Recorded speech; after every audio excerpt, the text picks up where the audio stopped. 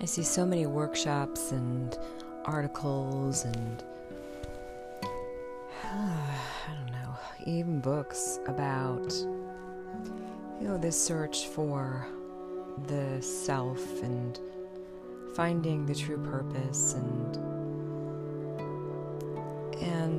even just more with my own research on the various aspects of self in the psychology tradition and the spiritual traditions.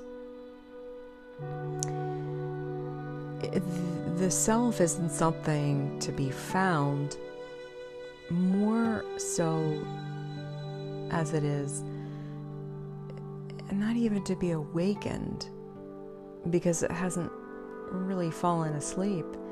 It's just been covered with a bunch of stuff. And so I go back to Thomas Merton, who kind of says, the self is like a deer who emerges from the woods after everything remains still. And so, that's sort of like this self is hidden, but it really is this matter of recognizing the patterns that we've engaged in that are a response to our conditioning. And so these ideas of what we should be and ought to be. So again, we're going back to Pema Chodron. So dropping these ideas of this recognition of I'm a professor, so I need to be this way, or I'm a parent, so I need to act this way. And instead responding naturally to the conditions of the moment. And if you look at the fundamental attribution error, Lee Ross, who just passed away, he even says that people don't behave in the same way every time. So this idea of, personality or maybe just tendencies, but it's just a matter of how we respond in a given moment. And so we might consider ourselves to be an honest person, but even honest people will lie. So does that make them less of an honest person?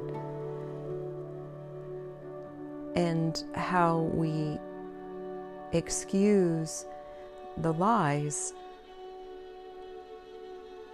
that is mostly about the situations that we encounter that cause us to not speak the truth. And so the Buddhists will tell us that in order to be truly free, to find liberation, it's a matter of responding authentically to the situations in a given moment and responding with the virtues of truth and compassion and love.